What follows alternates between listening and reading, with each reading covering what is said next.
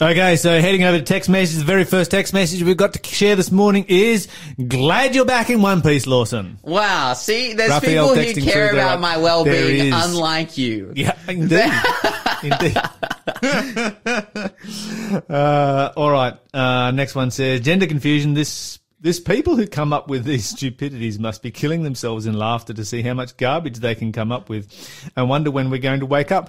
This actually goes through my mind, you know. It's almost a meme, right? It's like, It is. it's like, I'm like, are they joking now? Or? It is. It's just, I think a lot of the, I actually think, even though this is kind of funny text, Yeah.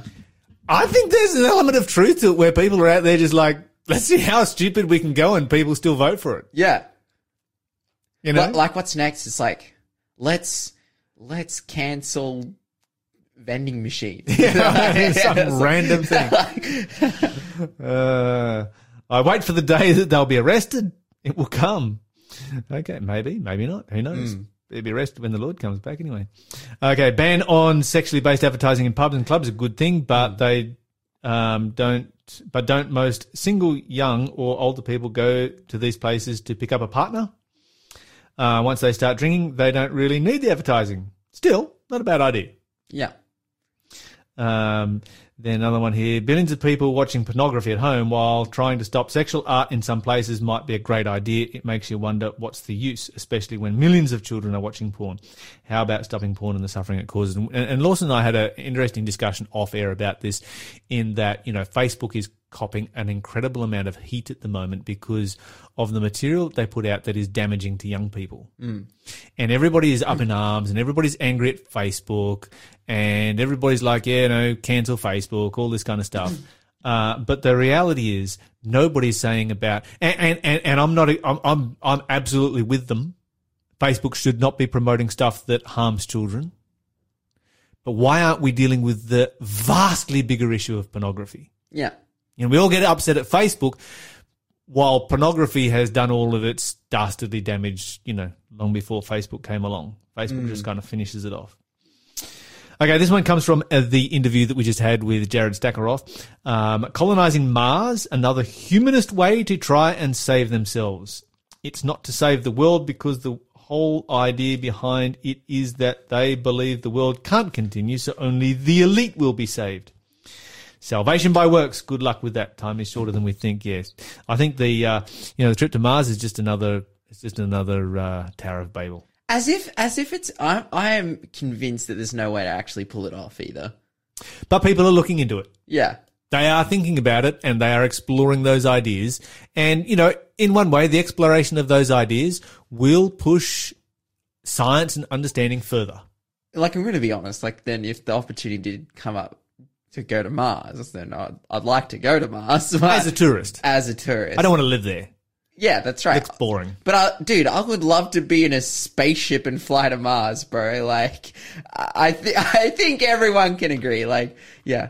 Whether you know, their motivations for starting a colony on Mars to escape, you know, the world and it falling apart. Yeah, it's like, okay, that's silly. Like, whatever. But, dude, it'd be pretty sick to go to Mars, bro. All right, as per the news just heard, looks like we are getting the vax passports. We now will have divided population. Reminds me of Nazi Germany. So Lawson's going to be getting the I have it on my phone. I downloaded it this morning. Well, because it's like today is the He's got the tattoo day. on his phone already. Yeah, that's right. That's right. He's got his number. That's right. What is your number? My number for my vaccine passport. Yes. I don't even know if there You is. must Is have there it. a number? You should write it on your arm. Yikes! Well, that kind of doesn't fit the So that when you're out and about and you're outside of your LGA and the police pull you over, and like you got a vaccine passport, you can just pull up your sleeve and it's like, Yeah, I've got my number right here. Oh, yikes, dude. Well, okay, yeah, I have an individual healthcare identifier. I have a document number, and that's pretty much it. I think it's just like... Okay, all right. I did say that in jest. I just do need to... Oh, you've got your number there? Yeah. Oh, like I've got like the thing. But honestly, I'm like, unless... Okay, there's no like barcode on this. Maybe they have a system to be able to look you up. How long do you think it would take you to make one of those in Photoshop? It looks so easy. Like not even joking. Like I do a bunch of like Canva and Photoshop. I'm like, bro, I could make this up tomorrow. It'd just be getting a good like PNG of like a vector cutout of the Australian. Rafi already knows what your number is. What? He already knows what your number is. How? 666. Oh, yeah. That's tough. That's so funny. All right. I should not be making light of the Holocaust. Yeah. And we need to remember this is nothing like the Holocaust. That's right. It's not even remotely close. And we're having a little bit of fun here. And it's good in times of stress to have a little bit of fun. But we need to remember that 6 million people died during the Holocaust, and that was a very, very serious situation. And we have a bit of fun about vaccine passports and so forth. And they are in a minuscule way reminiscent of what happened then, but we're a long way from that. And we need to remember those people that did die during that time, because it was a horrific experience. Yeah. And give due respect where respect is deserved. Definitely. And I think for our situation as well, like there's a horizon, like whether it's at the end of October once we hit 80%, or whether it's in the start of December when there's like, by the time we hit the start of December, there's like no masks inside. Like it's going fully back to normal. Maybe. Yeah. Like, maybe. Yeah. But you watch it all change once now that lockdowns are over and the virus starts to rip through the community. Yeah, that's right. We'll see what happens. But at least like, yeah, for us sitting here, like we can see some kind of a horizon in terms of the COVID lockdowns and whatnot. But at that time, I don't think many people involved in the Holocaust could see a horizon. Well, there was no horizon. It was only heading one direction and very rapidly. Yeah. Indeed. Okay, so let's go to, in our Bible study, guess where? Deuteronomy? No. Ouch. Okay. Romans chapter 4. Oh, that's my favorite place to study Deuteronomy. Yeah, that's right. We've been studying Deuteronomy from all of our favorite places that are not in Deuteronomy. Yeah. Last week we did spend a bit of time in Deuteronomy. We covered a chunk of chapter 1. Yeah, that's right. It will be good to see our Bible study course get back to Deuteronomy. But right now we're going to Romans chapter 4. Mm-hmm. And we're going to read the first 4 verses. Please, so Lawson. In Romans chapter 4, beginning in verse 1, the Bible says, Abraham was, humanly speaking, the founder of the Jewish nation. What did he discover about being right with God? If his good deeds had made him acceptable with God, he would have had something to boast about. But that was not God's way. For the scriptures tell us Abraham believed God and it was counted to him as righteousness because of his faith. When people work, their wages are not a gift, but something they have earned. Okay, so if we look at this particular passage right here, we ask, well, what has this got to do with the book of Deuteronomy? Well, the book of Deuteronomy is the covenant. Mm-hmm. Essentially, it is Moses reviewing the covenant with the people before he dies. Yes. He is fit, he is healthy, his brain is sharp, there is nothing wrong with him, and Israel is about to enter into the promised land within days, and he knows he's not going over. He knows he's going to die. And so he's reviewing the covenant. So if Moses is reviewing the covenant, let's take a moment to look at it in more detail. You're listening to Faith FM, positively different radio. All right, so let's see what we've got here. As we look through this passage, well, we'll just start in verse 4. What shall we say then that Abraham, our father, pertaining to the flesh, has found? Your translation did put that slightly better. Yeah, it says, when people work, their wages are not a gift, but something they've earned. That's verse 4. I read verse 1. Yeah. Read verse 1 for me. Read verse 1. Abraham was, humanly speaking, the founder of the Jewish nation. What did he discover about being made right with God? You go too far. Humanly speaking, he's the father of the Jewish nation. That's where we start off. Yes. And so this is important when Paul talks about this, because if you go back in the passage to chapter 2, verse 27 and 28, you find that Paul speaks about more than just the descendants of Abraham being Israelites. So let's just review that very quickly, because that's why he talks about, humanly speaking, he's the father of our race, because he's writing to Gentile people in Rome who are not literally a father of the Jew, he is not literally the father of their race. And so, humanly speaking, yes, he's the father of the Jewish race, but he's also the father of much more than that. Let's go to, Romans chapter 2, verse 27 and 28. So Romans 2, 27 and 28. No, 28, 29, sorry. 28 and 29. For you are not a Jew just because you were born Jewish, born of Jewish parents, or because you have gone through the ceremony of circumcision. No, a true Jew is one whose heart is right with God, and the true circumcision is not merely obeying the letter of the law, rather it is a change of heart produced by God's Spirit. And a person with a changed heart seeks praise from God, not from people. Okay. So, who then here is a true descendant of Abraham? Somebody who has circumcision in the flesh, or someone who has circumcision in the heart? Yeah, it's basically someone who makes the decision to be a worshipper of God. Yes. And, the response to that is that God endows us with his Holy Spirit. We live, the life of faith.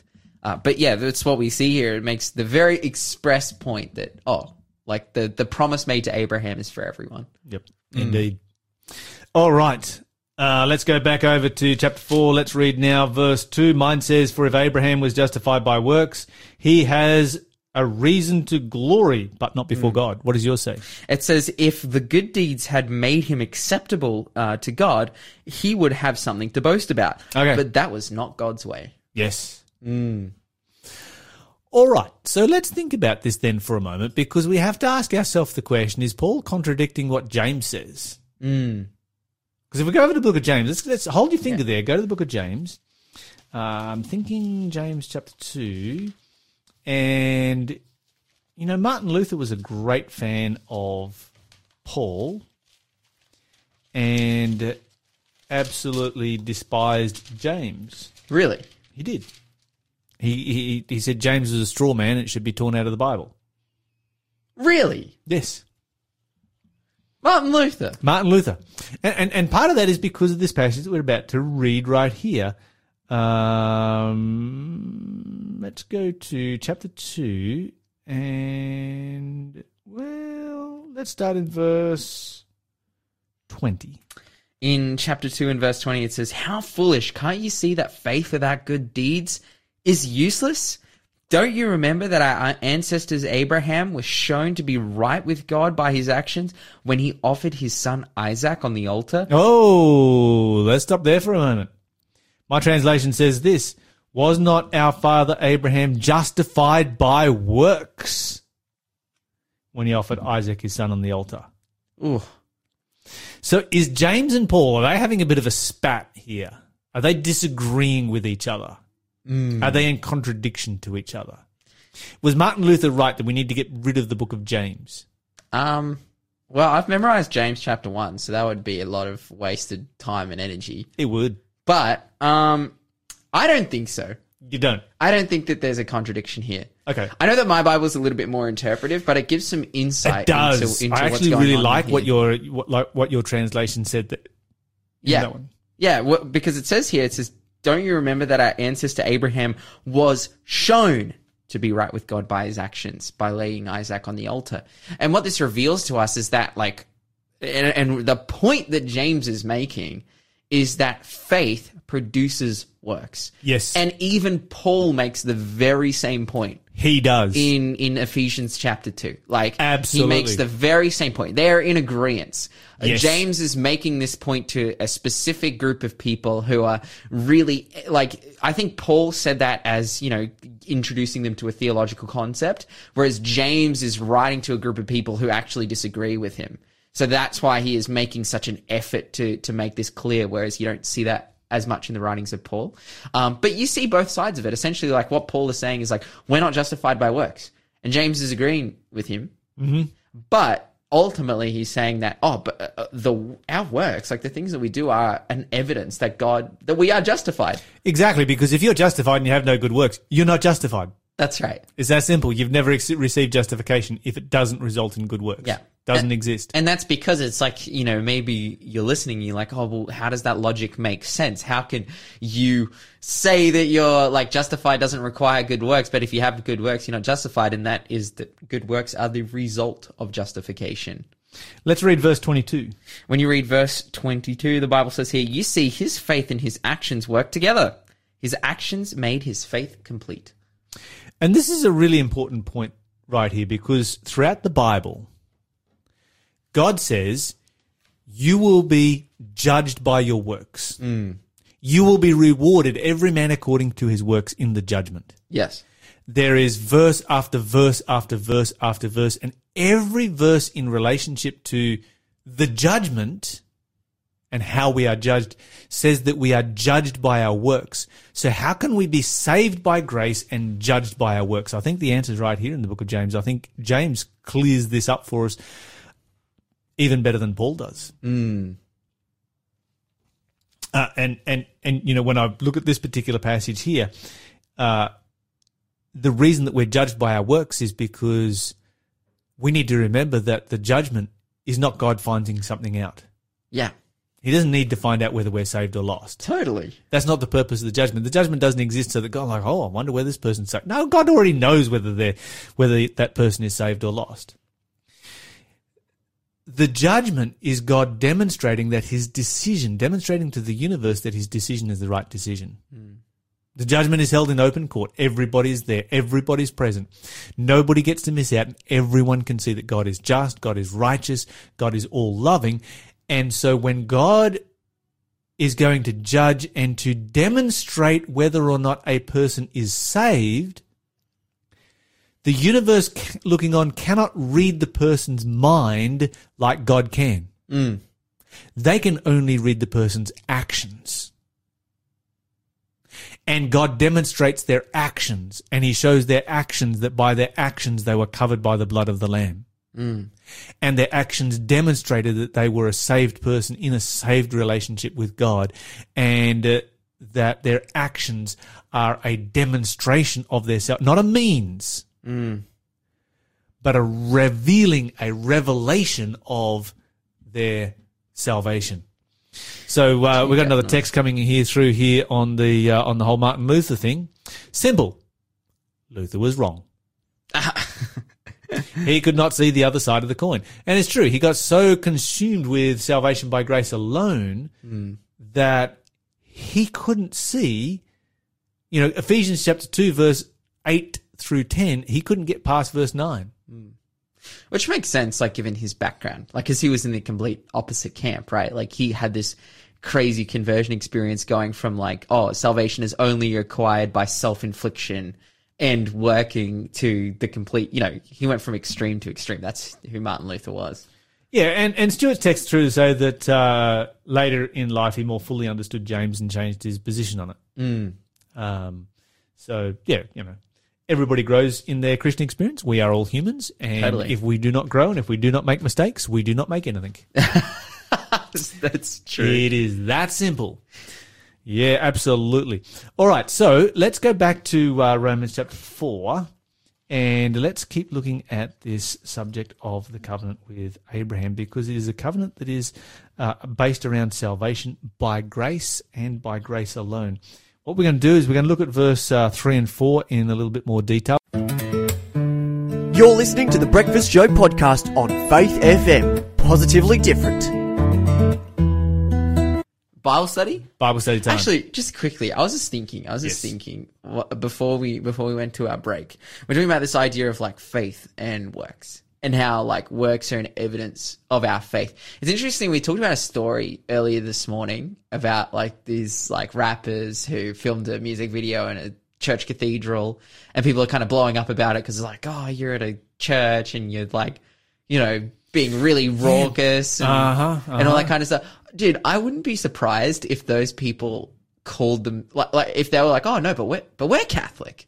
Like, being that they're from like Spain and Argentina, like it wouldn't surprise, like, you know, just it's true, dude. The state of like there's just a lot of people in our world, like, they identify as Christian yet live lives that, you know, I guess people who are very biblically literate would say, but isn't that against what the Bible says Christians should do? And Well, there's a lot of Christians who wouldn't have a problem with it either. yeah, I mean, obviously, these guys don't. And so, well, anyway, who knows? but Who knows? The point I'm trying to make is like I think that this is a very like important topic. I think it's a real call to us as Christians. Like, oh, hey, no, God is calling us to strive to have good behavior, be good people, be good citizens, be good neighbors. Like, this is a very important thing in the Christian walk. He wants us to be a witness of his goodness and his love, and that doesn't mean to behave terribly. So to think that the Bible isn't going to at least speak in favor of good Christian behavior or whatever it may be, to just be like, oh no, that's works. It's like, no, you're silly. Anyways. Okay, our actions, speaking about Christian behavior, Bruce says our actions are not ours, they are God's. Christ in us, all good So true. is from him. There you go. Right, let's go to our Bible study. Yes. And let's have a look at this concept of faith and works and how the two relate together in relationship to Abraham and justification and so forth. So let's did we read verse 3 yet again? Well, I can read it right now. It says, "For the scriptures tell us Abraham believed God, and God counted him as righteous because of mine his says the faith." same thing. What says the scriptures? Abraham believed God and it was counted unto him for righteousness. Yeah, it's the Bible. Wow. Salvation by grace. Now to him that works is the reward not reckoned of grace, but of debt. Oh, that's a bit of a tongue twister. What does yours say in verse 4? It says, "When people work, their wages are not a gift, but something they have earned." Indeed. Okay, so let's go to Ephesians now, Ephesians chapter 2, and let's see whether Ephesians chapter 2 can bring these two passages together. Here in Romans chapter 4, the Bible is saying that Abraham was not justified by works. In James chapter 2, the Bible is saying that Abraham was justified by works. Can we find the answer to this in Ephesians chapter 2? Ephesians chapter 2. Spoiler alert, you can. Starting in verse 8. Is that where we're going? Ephesians 2 and verse 2 verse 8. Yeah, let's start in verse 8. All right. We'll do them one at a time. So, God saved you by his grace when you believed, and you can't take credit for this. It is a gift from God. Okay, so Paul has just made the point that if something is a gift, you can't earn it. That's right. When you go out and you work for a day and you get a day's wages, you've earned it because you did work. That's right. But a gift you cannot earn. It is impossible to earn a gift. All right, let's verse 9. Verse 9 continues on and says, "Salvation is not a reward for the good things we have done, so none of us can boast about it." Indeed. All right. Then we go to verse 10. Let's read verse 10 because this is where it really brings it all together. "For we are God's masterpiece. He has created us anew in Christ Jesus so we can do the good things he planned for us long ago." Indeed. All right. Let me read it from my translation. The Bible says, "For we are his workmanship." In other words, God has created. He has made us. We have been crafted by God. Why has God created us? For what purpose has God created us? We have been created in Christ Jesus unto good works, which God has before ordained that we even should walk in them. So the Bible is very, very clear that we have been created for the purpose of good works. Wait, God wants us to do good things? It's amazing thought, isn't it? Lyle, is that heresy? Whenever you talk about works and you talk about the importance of doing good works, so often Christians are so nervous about this subject. They almost have this knee-jerk reaction where it has to be instantly qualified. Yeah. Because if you don't instantly qualify, you're teaching salvation by works. Yeah. We've almost lost a time period where people were actually happy to stand up and speak about good, solid morals and living a moral life. and keeping the commandments of God. Thou shalt not lie, thou shalt not steal, thou shalt not kill, Dude, thou shalt not totally. covet, etc. And as soon as you start talking about these things, people either have to be like, oh, no, but salvation by grace, or they have to be like, oh, now let's qualify that. Yeah. So that you're not speaking about salvation by works, just in case people get And confused it's over like- the subject. Salvation by works hasn't been around in mainstream Christianity for a very, very long time. Mainstream Protestant evangelical Yeah. Christianity for a very, very long time, for 500 years. Yeah.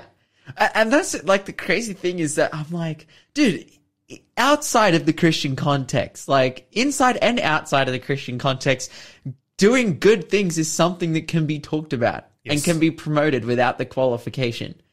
Like if an atheist stands up and says, we should do good and charitable things, we would agree with them. And if a Christian stands up and says the same thing, we should agree with them, even from a moral perspective. Like the atheist can stand up and say, hey, we shouldn't kill each other. It's like, oh, good thing. And then, but then as a Christian, obviously, if you said we shouldn't kill each other, people would agree with you. But it's almost like when you put it then in the context of like, thou shalt not kill, like reference the 10 Commandments. And then it's like, oh, but slow down, buddy. Cause like, oh, we talking about works here? It's like, yes, we're talking about works. God wants us to do good things. Is that like bad? Does the good, loving creator of the universe want us to do good things? Yes. Like, obviously, come on. Like, totally. And obviously then that plays out like God is charging us to do much more than just keep the 10 Commandments. He charges us to preach the gospel to the world, Indeed. which is just as difficult. Like, yeah, and this is very New Testament ideas. Like, I think that we need to see Scripture, the moral law, the Great Commission, the things that God has called us to do. Like, yes, this is all part of good works, and it's something that He's calling us to do because He is a good God. Okay, so we've just got a little bit of time left. I'm going to finish on Romans chapter 1 and verse 5, where the Bible talks about the purpose of grace. It says, by whom we have received grace for obedience. Wow. You know, it's that simple. Without God's grace, we cannot obey. With God's grace, we cannot but obey. Amen.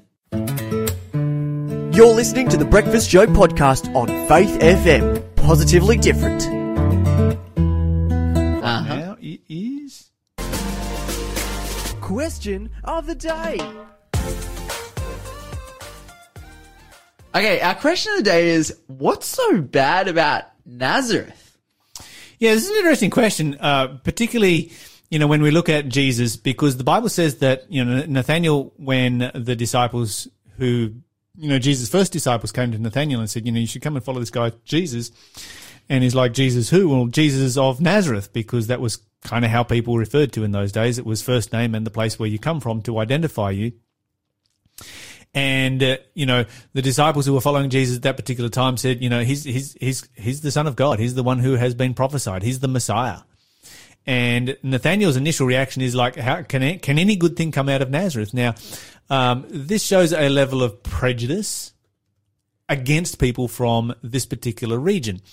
And it goes to show that prejudice is not something that is new in our world. Prejudice has been around for a very, very long time indeed, particularly in relationship to socioeconomic circumstances and to certain towns and villages. So when you look at Nazareth, it's a little bit under 100 kilometers north of Jerusalem. So it's a little bit further north. It's up in the hill country. It was an area that was impoverished. It was very poor, so very low socioeconomic area. It was not an area that had incredibly fertile soil. It was a town, there'd been a town there for a long time. Archaeologists have discovered artifacts that go back to about 2000 BC, so a very, very old settlement. But it had a very, very bad reputation. And if you think about the suburbs that are near you, wherever you are listening from, there are going to be suburbs near you or towns near you that have a bad reputation. Some of our outback towns have a very bad reputation. Some of our inner city suburbs have a very bad reputation. Some of our outer suburbs have a very bad reputation. And we can, think about, they even made a TV show about Mount Druitt. Why did they make a TV show about Mount Druitt? Because it had a bad reputation. And because it had a bad reputation, they thought they would get viewers for that particular program. Mount Druitt wasn't so keen about that. But this is the simple reality. And so when you look at where Jesus come from, and I think the point is this: Jesus was not born, on the eastern suburbs of Sydney, where the median house price is going to be in the multi-millions of dollars.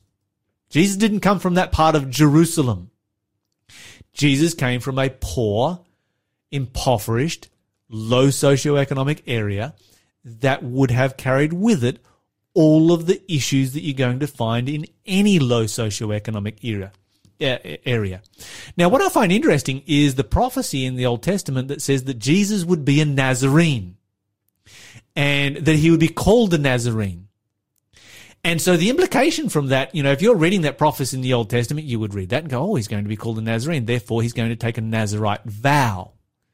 And yet there is no evidence anywhere in Scripture that Jesus took a Nazirite vow. So how could he be called a Nazarene if he didn't take a Nazirite vow? And the Bible says that he would be born in Bethlehem. It's interesting when you get these prophecies and how they all come together. Jesus was called a Nazarene not because he took a Nazirite vow, but because he came from Nazareth. Mm. That's an interesting twist on the prophecy. And he was called a Nazarene because he grew up in Nazareth, not because he was born there. People call me a Tasmanian. I was born in Newcastle. I was born there it is. 15 Ks from where we're transmitting right now. That's why he's such a good guy. Yeah. A good guy, yes, I'll take that. But I grew up in Tasmania. I moved to Tasmania about the same age, I should say, that Jesus moved to Nazareth. And so having grown up in Tasmania, people refer to me as a Tasmanian, but I've actually lived more of my life outside of Tasmania than inside of it. Interesting prophecy that you find in Psalms 22 and verse 6. The Bible says, I am a worm and no man, a reproach of men and despised of people. And all they that see me laugh me to scorn. They shoot out the lip, they shake the head, saying he trusted the Lord. And it continues on from there. The Bible describes the scorn that Jesus received during his life. Part of that was because of where he came from. Thanks for being a part of the Faith FM family. Join our community on Facebook or get in touch at 1-800-FAITH-FM.